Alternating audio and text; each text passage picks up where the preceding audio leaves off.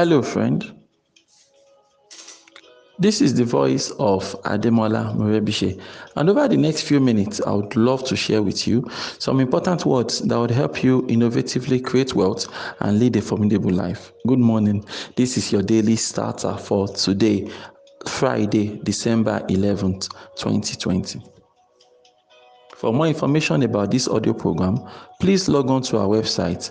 You'll find it at yourdailystarter.com. Dear friend, I believe that you owe it to yourself to identify your false beliefs, right? And you try to replace it with, something that will serve you better. Of course, there's no need for you to worry yourself about your belief system if you are okay the way you are, right? If your life is fine, everything is going on rosy, you have everything you need. It means that whatever it is working for you, right? You don't need to look for changes if you are happy the way things are going.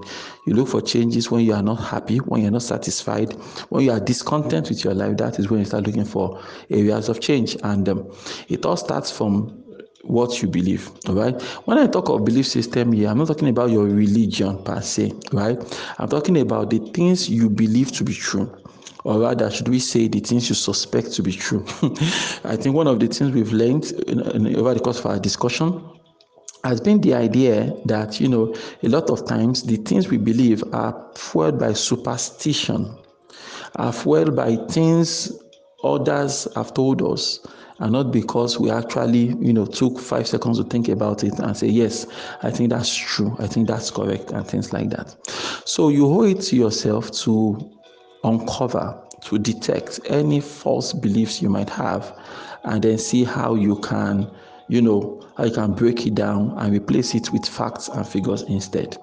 It was an eye opener for me the day someone was explaining something to me, and he mentioned something in passing. He said one of the job of intellectuals in the society is to help the people replace the superstition in their minds, right, with facts and figures, with research based, answers and things like that. And I was like, that's interesting. He said, yes, that is something that needs to happen at scale. You understand? That people believe certain things. That is why, you believe certain things. That's why you behave in a certain manner. All right. But if we found out through research, through the scientific method, that these things you do, these things you are thinking of are not necessarily true. Right? For example, some people used to have the culture of killing twins, for example, believing that twins are an abomination and things like that, right? But that idea that twins are an abomination, that twins are bad luck, right? That idea is not supported by anything. Okay, it's just a superstition. So it is the job of someone that knows better to now point out and say, hey guys, I think there's nothing wrong with twins after all. Twins is just double. All right, there's nothing wrong with twins. They are perfectly normal human beings. They are complete human beings. In fact, there's no disadvantage, or rather there's even an advantage, because you get to raise two children at the same time. All right. So so we have so many things out there in our minds that are actually superstitious, that don't have any basis in reality. When you talk of research, facts and figures, the true state of things, they don't have anything there. But we believe these things as a people, as a community, as a culture, as a tradition. We continue to do these things, even though they pull us back and they stop us from actually making true progress in the things we want to do. Right. So you take a step back, and then you realize that, okay, fine, if there is nobody doing that, in general, I hold myself that, isn't it? Right? I think you hold yourself that, my friend, isn't it? Right? The idea that you have to look for how you are going to identify, whatever it is you believe right now that is holding you back. Okay, you have to identify it, and then see how you're going to replace that thing now with the facts and figures, with things that can be proven through research and things like that. right? There's a way you live your life and you start feeling like you can never succeed again in your life. I mean, you meet people that are 20 and they feel their life is over, they can't make it again. I mean, I think I passed through a phase like that also in my life, right?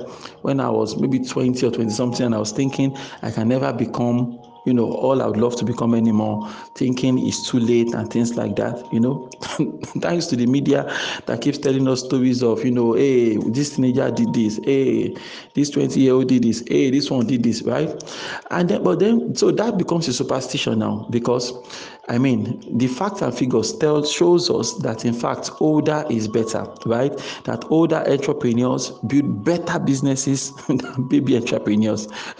in career, your wealth of experience, I mean, plays a great role in whatever it is you do in life and things like that, right?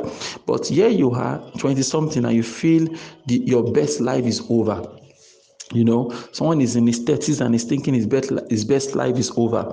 Someone is in his 30s and is thinking, if you don't marry now, I mean, you are wasted. All right. All these things are more or less superstitious beliefs that don't really have any basis in facts and figures and data and things like that. Right. So when I say superstitious belief, it's not about superstition of, ojuju. I'm not talking about the ojuju superstition that you do to babies when you scare them off with the dark and stories of demons. That's not what I'm talking about. I'm actually talking of something more practical here. All right, you might just believe some things that don't have basis in history, and I believe everybody has such things in their mind, right?